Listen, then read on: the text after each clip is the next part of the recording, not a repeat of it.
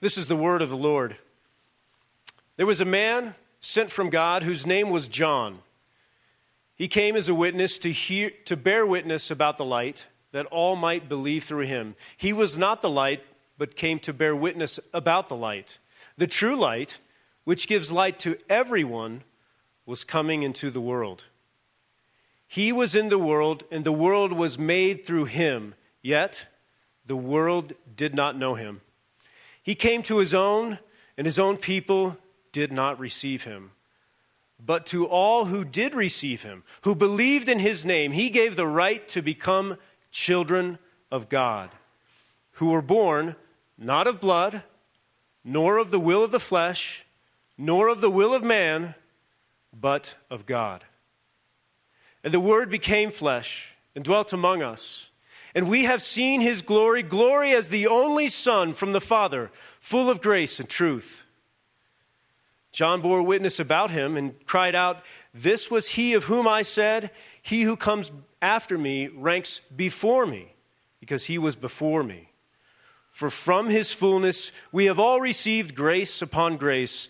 For the law was given through Moses. Grace and truth came through Jesus Christ. No one has ever seen God, the only God, who is at the Father's side. He has made him known."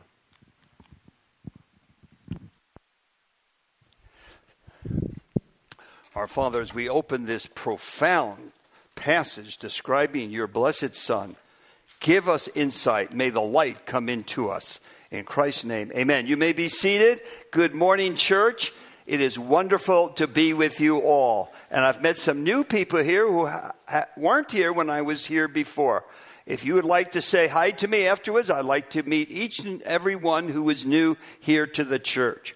Now, you have your Bibles open to John's Gospel, and I've entitled the message, "The Word Became Flesh." Now, as we begin this passage, the only thing I could think of saying is breathtaking, exhilarating. I actually don't have words good enough to explain what we are about to look at in this passage. This passage causes us either to fall on our knees in awesome worship and reverence, or, if we're honest, what we're about to read is sheer madness of mind. It's nonsense. It's foolishness. It's just bizarre what we are about to read if it is not true. There's actually no third option. These verses answer the age-old question, who is Jesus Christ? I think the most important question in the world, as you will see in just a moment. But there's another question. Who would write such claims about anyone here upon this earth? As we look at this prologue, if it's sheer madness, if it's just religious fanatics writing this, why is the prologue so beautifully written in a literary way? The logic is so incredibly profound. We have to ask, who would write such a thing, and how would they have such ability to do this? We are literally looking at maybe one of the most important passages in all the New Testament about Jesus Christ. Let me just read a few things people say about this passage, but particularly verse 14, which is the centerpiece of our passage. William Barclay writes, "It might well be held that this is the greatest single verse in the New Testament. A lifetime of study and thought could not exhaust the truth of this verse." Verse 14. Here we come to this sentence for the sake of which John wrote his gospel. John MacArthur writes, "This may be the most profound statement ever uttered in the universe." Well, let's see if that's true. F.F. Bruce, one of our greatest New Testament scholars, "This is the event," verse 14, "to which the preceding statements," and they've been pretty profound, "of the prologue have been leading us. The Word became flesh." And then the great Augustine in the 5th century wrote this, "It is this scripture, more than anything else in the New Testament, that provided the foundation for the doctrine of the person of Christ, formulated in the Creed of Nicaea and the definition of Chalcedon, A.D. 4:5-1. Now, let me just take one moment. We looked already that the Word was God in verse 1. The Word was God. Let me just remind you of what Rick said last week. Jesus is the Logos, the Word. He pre-existed. He is co-equal with God. He is fully divine. He is the agent in creation of all things. He's the giver of life, the Zoe, eternal life, true life, fullness of life. He trumpets the light, conquering the darkness, triumph of the light, conquering the darkness of sin, Satan, evil, spiritual darkness. It could not put out the light. He pushed back the darkness. We are dealing with something utterly profound in our entire universe. So now let's continue some of the things that we learned last week in the first 5 verses. And John is now going to tell us more about this person who is life and light, the precarnate Word. Now we're going to look at the Word becoming incarnate in this world. So, number 1 in your outline, you have it outlined right in front of you, the herald of the light. The herald of the light. There was a man sent from God. Well, that ought to shock you right there. A man sent from God. His name is John. He did not come on his own initiative. He's not self-appointed. Instead, this man is there to inaugurate the coming of the Messiah upon earth, the Word becoming flesh. His whole duty, if you'll notice in the verse, is this. He came as a witness to bear witness about the light, that all might believe through him. So, he has one job, and one job only, to point to the light, to point to the Word who's now come into this world. He has a very special mission to let people know who Jesus Christ is. He's a man sent from God. So important is the incarnation that there's a special man set aside to tell us who he is. Notice he points to the light. Why does anyone have to point to the light? I mean, light is light. I mean, you see it, you see it. Why does he have to say, this is the light who has come into the world? That's because the world is in utter and complete spiritual darkness. Now listen to this verse in 2 Corinthians 4:4, which explains why do so few people know who the light is. The God of this world has blinded the minds of the unbelievers. Let me read that to you again. It explains a lot. And Paul was being criticized for why more didn't believe. The God of this world has blinded the minds of the unbelievers. My dear friends, the world is in a state of spiritual darkness, and the darkness is dark. And so when the very light of God comes, moral and spiritual light, the very Logos of God comes to speak to us, do miracles before us, no one sees them. We have to realize how great the darkness is. I'll give an illustration with my mother. My mother was a strong unbeliever, and I had witnessed to her a number of times and could get nowhere. She did not believe in God. She believed that, and she said this to me many times, when you die, you just go in the ground, you rot, it's all over. Don't worry about it. I even asked her, as she was facing death, are you scared, Mom? No, I'm not scared. I'm tired. It's time to go in the ground. So one day, I'm with her at a restaurant, and she's doing something to her purse, and all of a sudden, a statue of Mary falls out on the counter. And I said, Mom, what are you doing with the statue of Mary? Oh, she says, Mary's gotten me through my whole life. I said, Mom, you don't even believe in God. And you realize the darkness, the spiritual darkness, you can present the truth we're going to look at right now. And you could have the greatest apologetic, but the darkness is dark. The God of this world has blinded their eyes.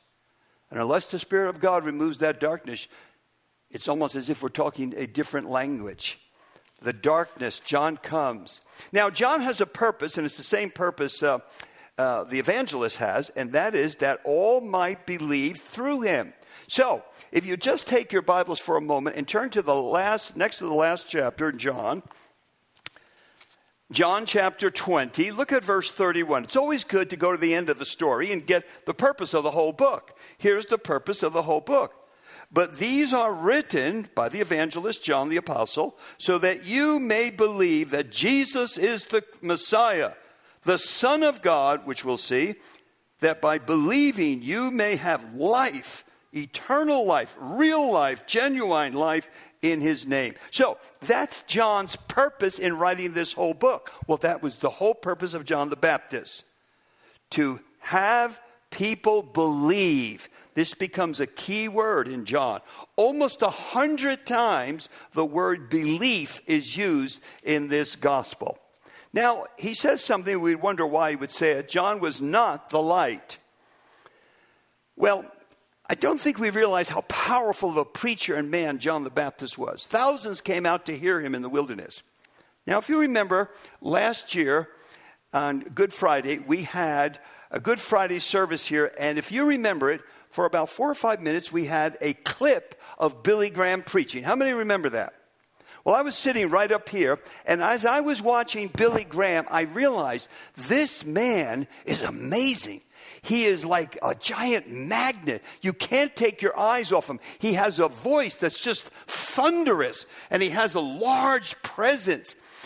Just power exudes out of him. I think John the Baptist was a man like that, a very powerful man.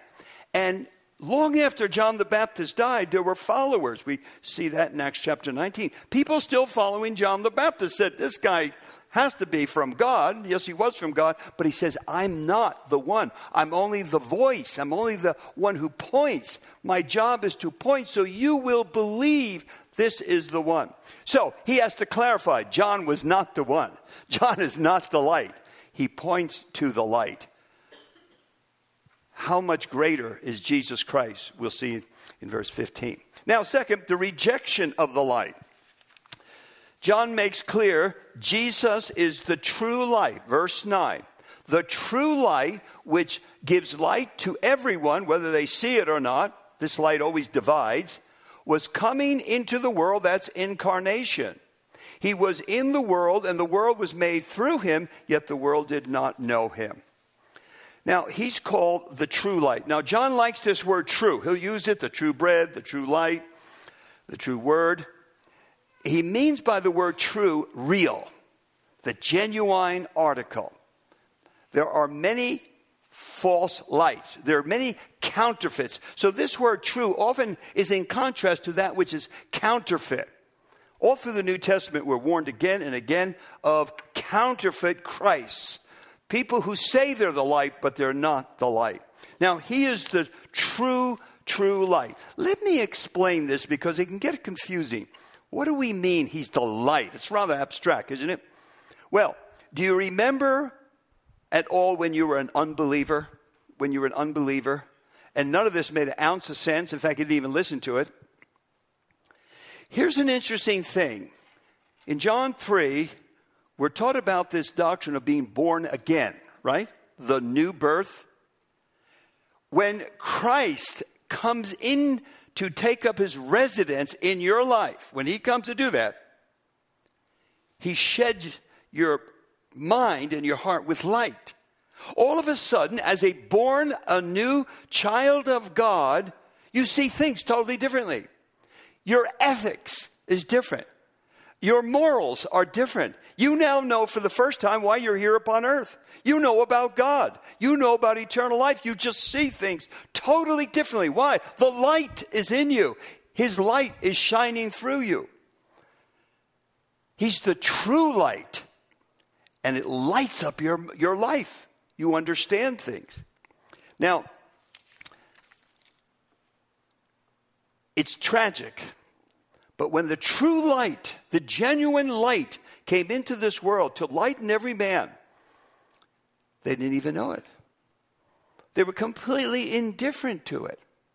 Now, I have been collecting over the years magazine covers and articles, and I'm shocked how many times Time Magazine, U.S. News World Report, magazines have full cover ads about Jesus Christ. So here's one from the Denver Post. I don't know if you can see it. It's the weekend news. Who was Jesus? Who was Jesus? Well, he must be pretty famous. They want to put him on the front cover. Here's one. 2,000 years of Jesus. By the way, the light has never gone out in 2,000 years. U.S. News and World Report. In search of the real Jesus. Whoop, there it goes. All right, here's another one. The real Jesus. Searching between Mel Gibson and the Gospels. Not hard. That wasn't too hard. Why Jesus was killed. U.S. News. Here's Time Magazine. Jesus at 2,000. Never put the light out. The secret of the nativity. The secret. What Jesus saw in Jerusalem. The Jesus code. On and on. I don't even have all my articles with me. All these articles in search of Jesus. If all they did was read John 1, verses 1 to 18, they'd know they wouldn't have to write all these articles. Isn't it interesting, if you read these articles, I've read all these articles, they go to all these liberal scholars, they go to these people who think they know something, and they never get to it. They never get to it. He's the mild-mannered humanist. He's a great teacher, a great ethicist, a great philosopher, a great guide, a great martyr, all these things, but they never get that the Word became flesh. Because if they read John 1, verses 1 to 19, they say, this is the craziest thing we've ever heard. Jesus is the eternal, pre-existing God who is in flesh.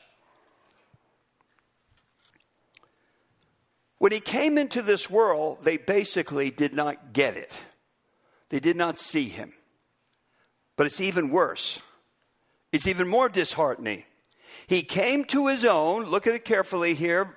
Verse 11. He came to his own, and his own people did not receive him.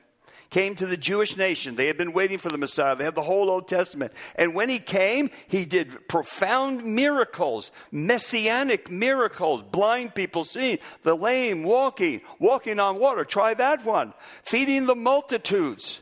He did extraordinary miracles, but even greater than his miracles was his teaching. Nicodemus in John 3, you're going to get to that in a few weeks. Nicodemus was one of the religious officials who actually got it. And he said, we know you are a teacher sent from God because no one can do what you do if it was not from God. He saw the light. Now the rest, you know what they said? Read this in Mark chapter 4.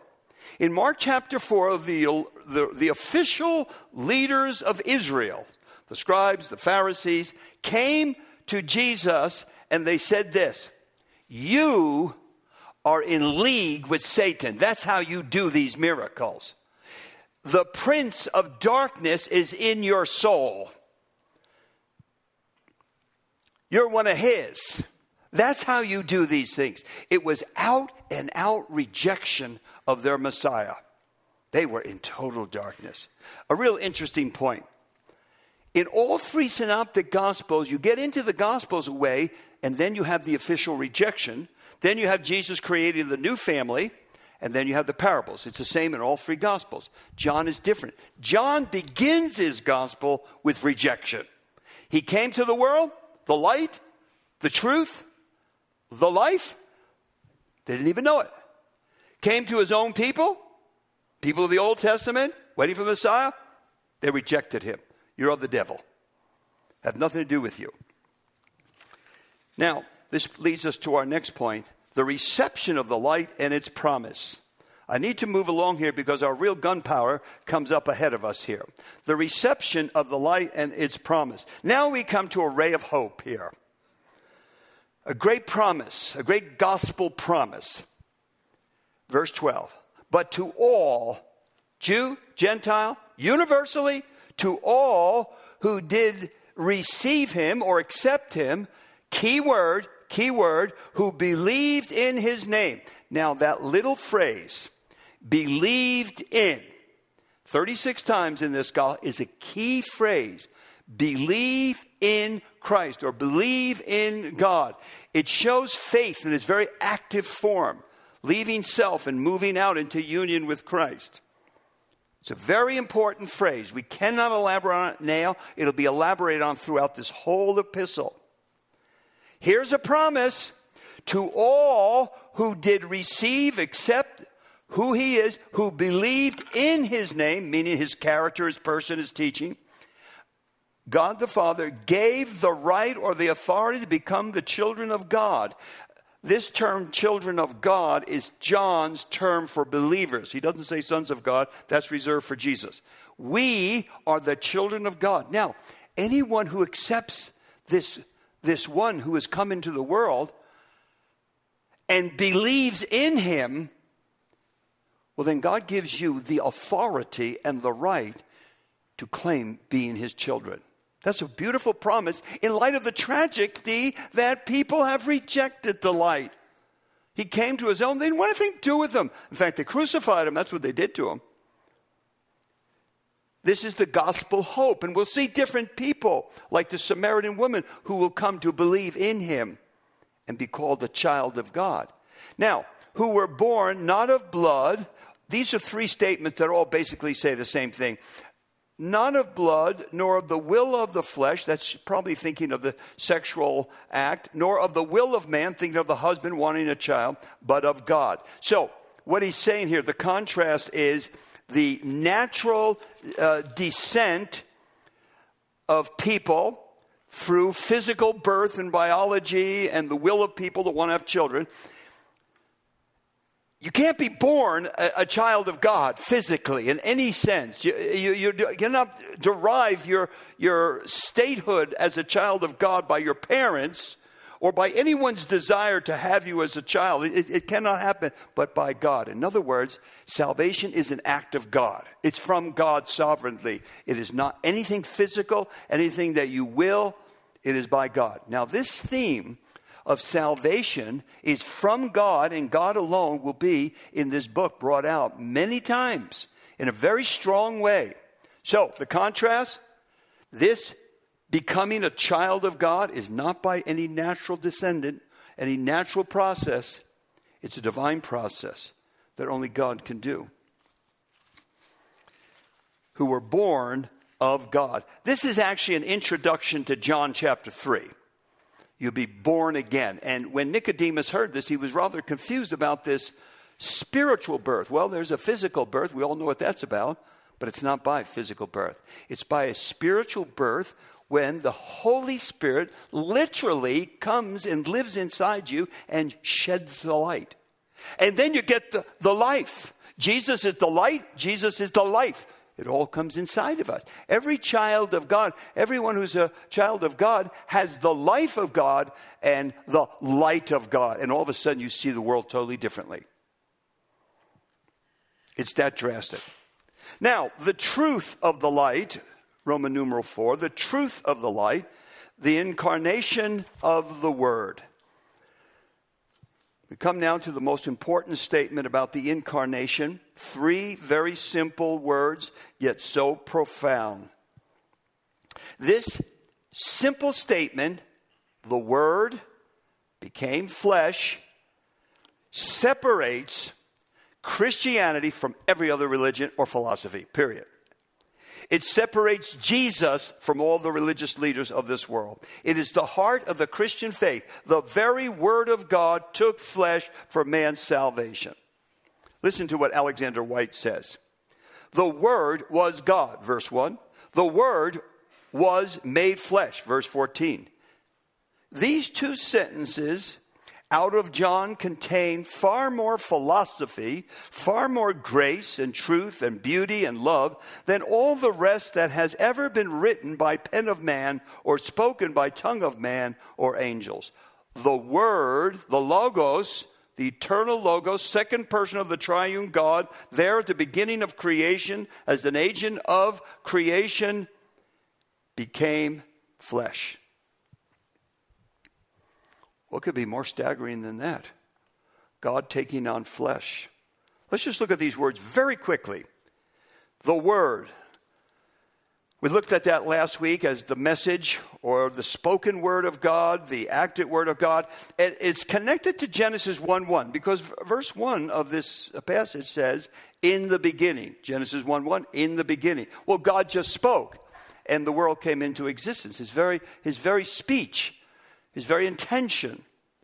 God's word is creative. It's revelatory. It delivers. It is powerful and active. Jesus is called the Word. The second person of the triune God, even before he became man, was the Word. It became. Now the verb became, very interesting, to enter in a new condition. To come to be what one has never been before. The Son of God became flesh, humanity.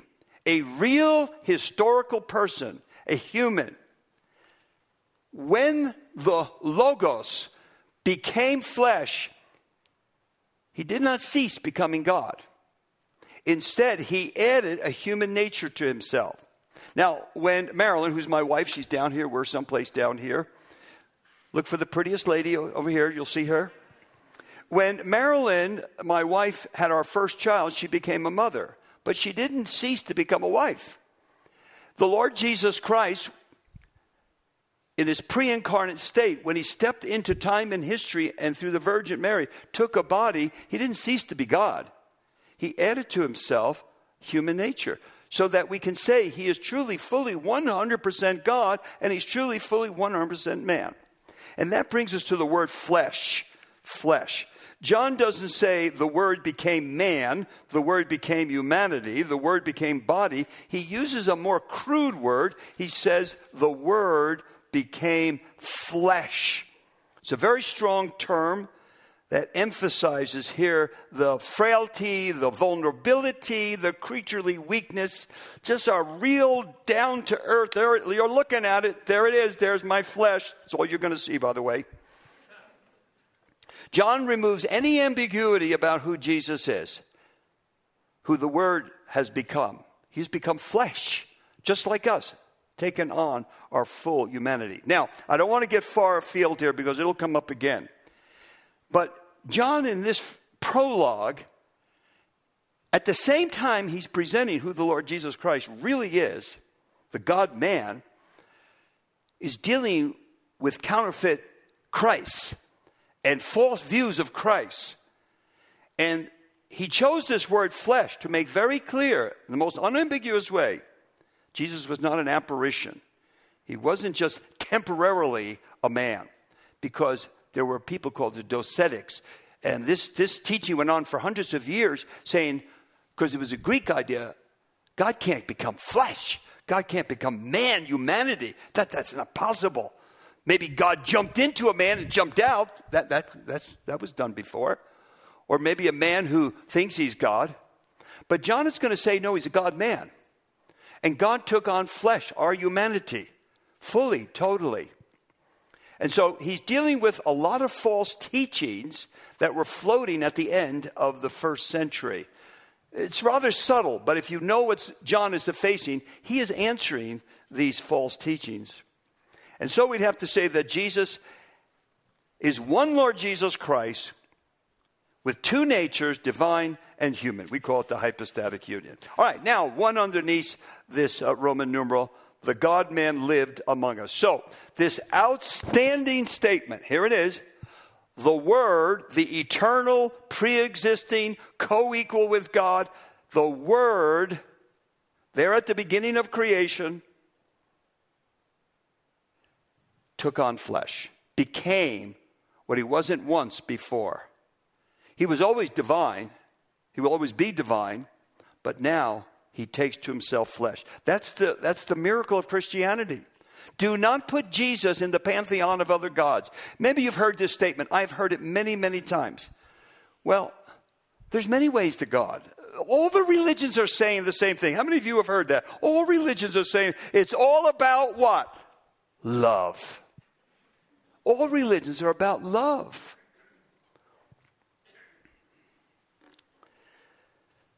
Jesus is not just another religious a leader.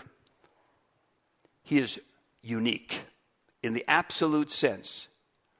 He's incomparable to anyone else. Our faith is incomparable to any other religion. No other religion, no other religious leader is making this profession. And so I said to you at the beginning, it's either madness or it's true. I don't know a third alternative.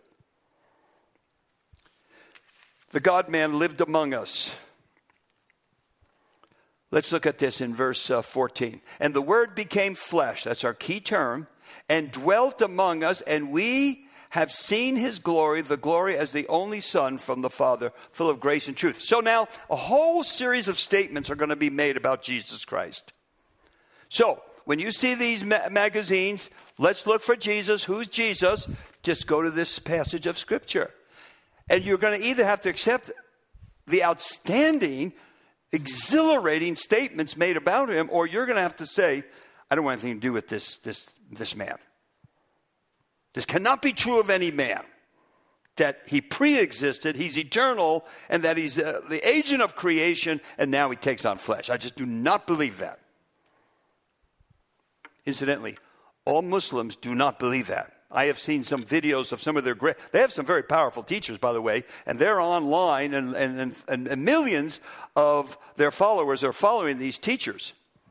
And they make very clear this cannot be true. God cannot take flesh. It's not possible. Of course, they don't have a Trinity, which they dislike anyway. Only a triune being could do this. So it all teaches us about the triune nature of God. So for 33 years, the God-man lived on earth with us. Now, the Greek word for dwelt is a word that has the idea of pitched a tent or the tabernacle. And so this brings up the thought, there's a lot of allusions here to the Old Testament, that just as God's glory, his Shekinah glory, stayed in the tabernacle, later in the temple, now we have something infinitely better. We have the very glory of God in a person here upon earth. And so the apostles say this, we have seen his glory. The Shekinah glory, we have seen it. But it's a special kind of glory. It's the glory as of the only Son from the Father.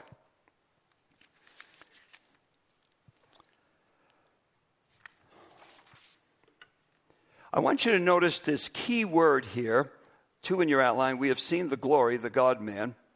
When he says we've seen his glory, he means his goodness, his excellency, the perfect character.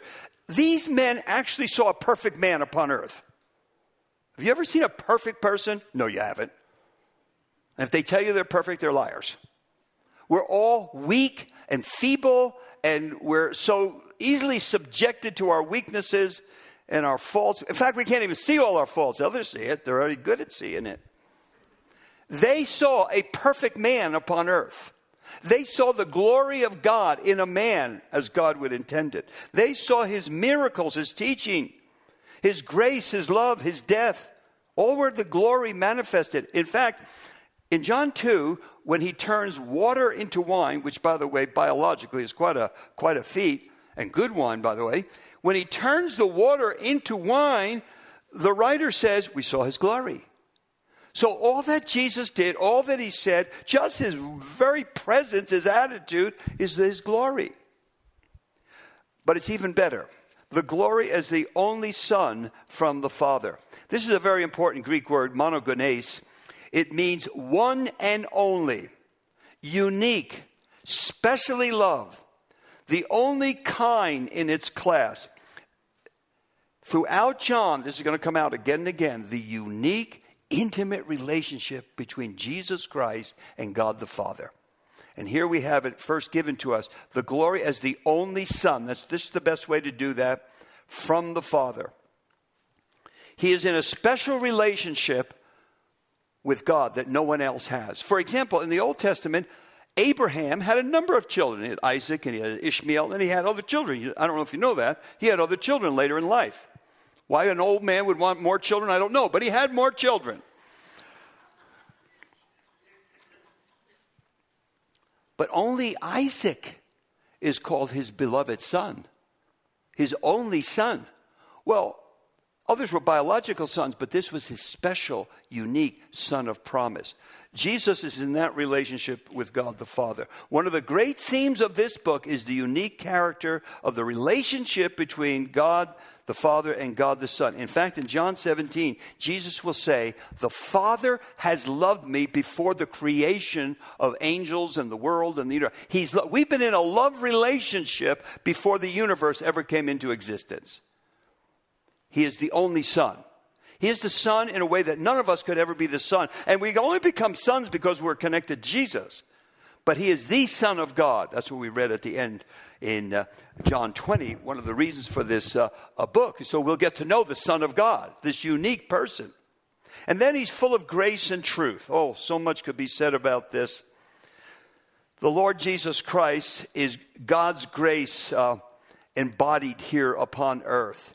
Now, grace is a beautiful word because it's a New Testament word. Just very recently, I traced all the uses of grace through Paul's epistles. It's amazing how many times he uses grace. Grace is God's favor towards us, completely undeserved. You can't earn this. You can't merit it. You can't work for it because it's something he gives freely and graciously to whoever he wills. We're saved by grace, his goodwill, his favor, his kindness, undeserved by us, never can be achieved or earned. Now, Jesus is grace manifested, and it's manifested in his beautiful, tender words to sinners, reaching to the unreachable. Think of the Samaritan woman. He enters dialogue with her. He leads her just where he wants her to go, to bring her to the point where her eyes get open and she realizes this is the Messiah, and now she's winning people to the Messiah. That's his grace, just taking this lady through this process others don't understand. And then he's full of truth. He's full of integrity. There's no word of Jesus that you have to question or think, how did he say that? He never misspeaks himself. He never has to apologize for anything he says. I'm apologizing all the time. Absolute integrity in every word of his. Now, get this. The perfect balance, full, by the way, super saturated with grace and truth. He's perfectly balanced. Now, here's what happens to us. We usually are full of truth. You know, we're defending God, defending the truth, and we'll step on and walk over anyone who does not follow the truth, right? And we can be very harsh and very ugly about this and drive people up. But we are standing for the truth. At least I am. And then you got people who are full of grace, you know. I don't like all that doctrine. It's just divides. Doctrine divides. And what you have left is just sentimentality and wishy-washy religion. Now, Jesus is super saturated with grace and truth. He's perfectly balanced. Perfectly balanced. That's what we want to be. We don't want to just be truth mongers and doctrine blockheads. And we don't want to just be sentimentalists, just, you know, ooey gooey and love is everything. No, we need to be both and perfectly balanced. Jesus is the perfect man. They saw the glory of God in this man. They saw whatever man should be and whatever God wanted us to be, they saw it in Jesus Christ. Every attitude, every word he said, every reflection on his face, it was perfection. It was grace and truth. Perfect balance. And then 3, John's witness to Jesus' superiority and preexistence. He who comes after me ranks before me because he was before me. So he comes back to John again because, well, he's a man sent from God, right? John's a man sent from God. God sent this man to point to the light. And this man, John, who knew Jesus personally and was his forerunner, inaugurating the ministry of Jesus, this man, John, has to say, well, he has a higher rank than me, although he was one of the greatest prophets ever to exist on this earth. I wish we had a film of him preaching. I do. But we'd probably become followers of John, right? We'd start the John cult. John bears witness. That's his job. By the way, that's your job too. Did you know that? John bore witness. John the evangelist, he bore witness. This whole book is about a witness of Christ. You are to be a witness to the Word became flesh. Yes, you're to tell people about Christ. They may not believe you. They may think you're nuts. They may think this is outrageous what you're teaching here. But you're to bear witness to it because the light has come inside you. And the life has come inside you. And now for the first time you see and you have God's life within you, in your soul. You're different than the man walking in darkness. He cannot see. You can say the words, but it will not penetrate his head. You might be sitting here right now and saying, what in the world is this man talking about? I don't even know what he's talking about. Logos and flesh. Come on, give me something I can get a hold of like lovey-dovey.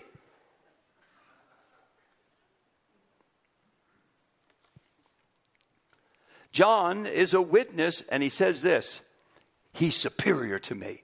Although John was older chronologically, and chronologically in the ancient world, when you're older, you have a superior position. Wish we had more of that today. Finally got to be old, I could have a greater position. But it's the youth culture. You got to be young to be popular. The old people, they just want to ship them off someplace. Go sit in your wheelchair or something. But in John's day, when you were older, you had class. You had rank. Well, he says, he outranks me. And he's before me. In other words, pre-existence. He's saying he is greater. John is saying he is greater. He's superior. Now, this brings us to 4. Jesus Christ is the source of all blessing. Verse 16, from his fullness we have all received grace upon grace. Oh, this is magnificent. Are you ready?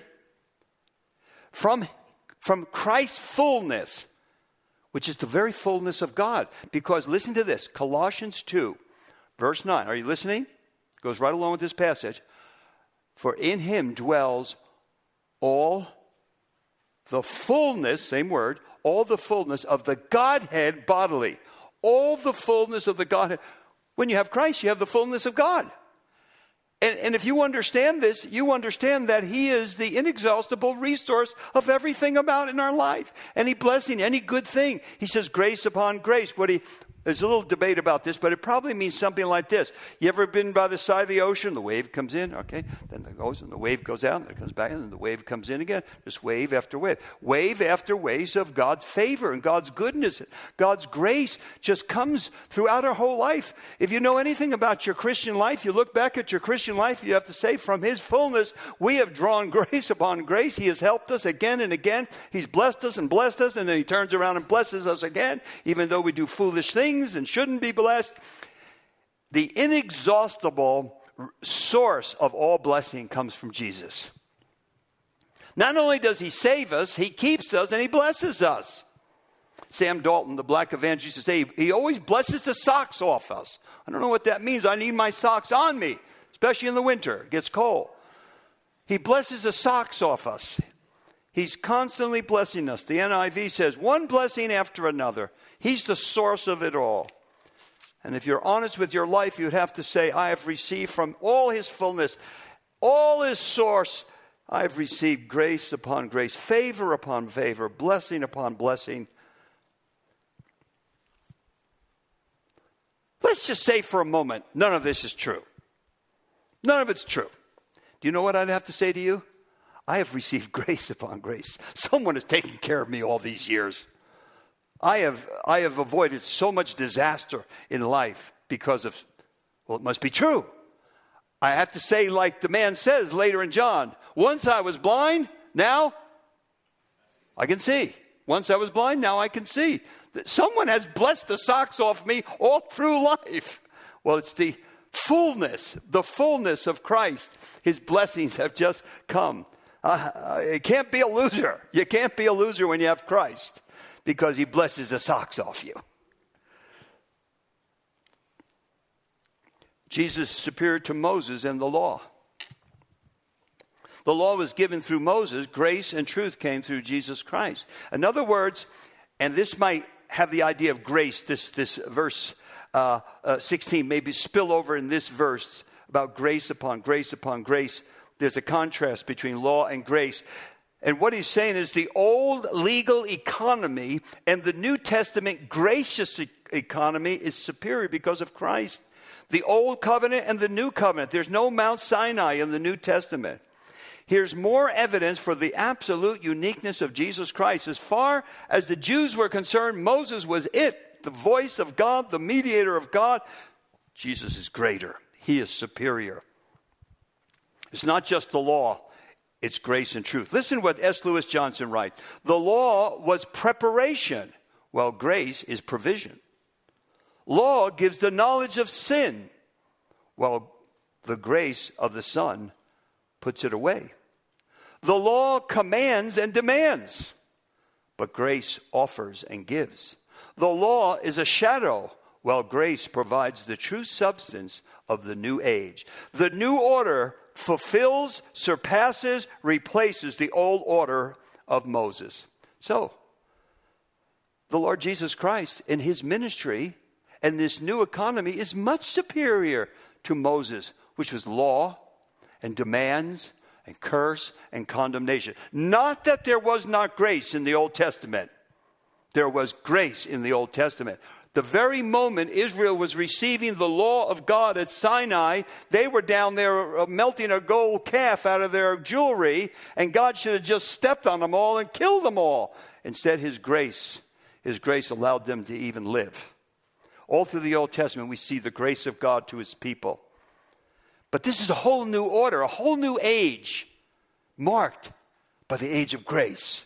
Because he's full of grace, and he's full of integrity and truth. And now we come to our last verse. You probably never thought we'd get here, did you? We did.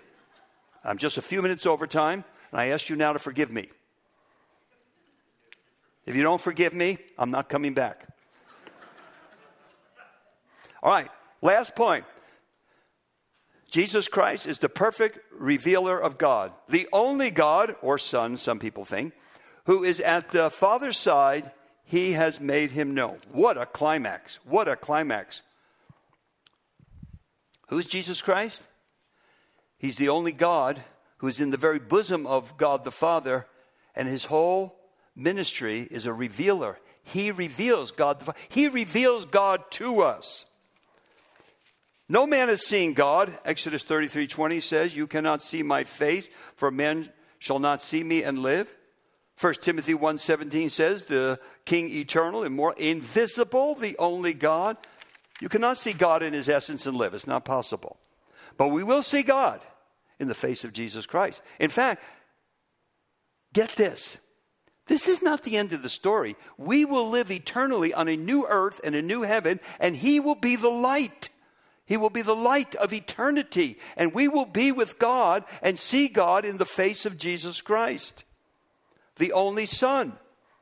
Here, this very unusual phrase, we cannot go into the details of it, it's very complex, but he's called here the only God. Now, we began this chapter last week with the Word became, the Word was God. The Word was God, and we end this prologue with the only God who's at the Father's side. He explains God. He exegetes God. He reveals God. He narrates God. He tells us everything we want to know about God. Dr. Johnson uses this nice illustration. We all know what it's like to have a small child look at us in the face closely and touch our ears and our nose and stare at you to get to know you. We've all had that. Little children play with your nose and their ears.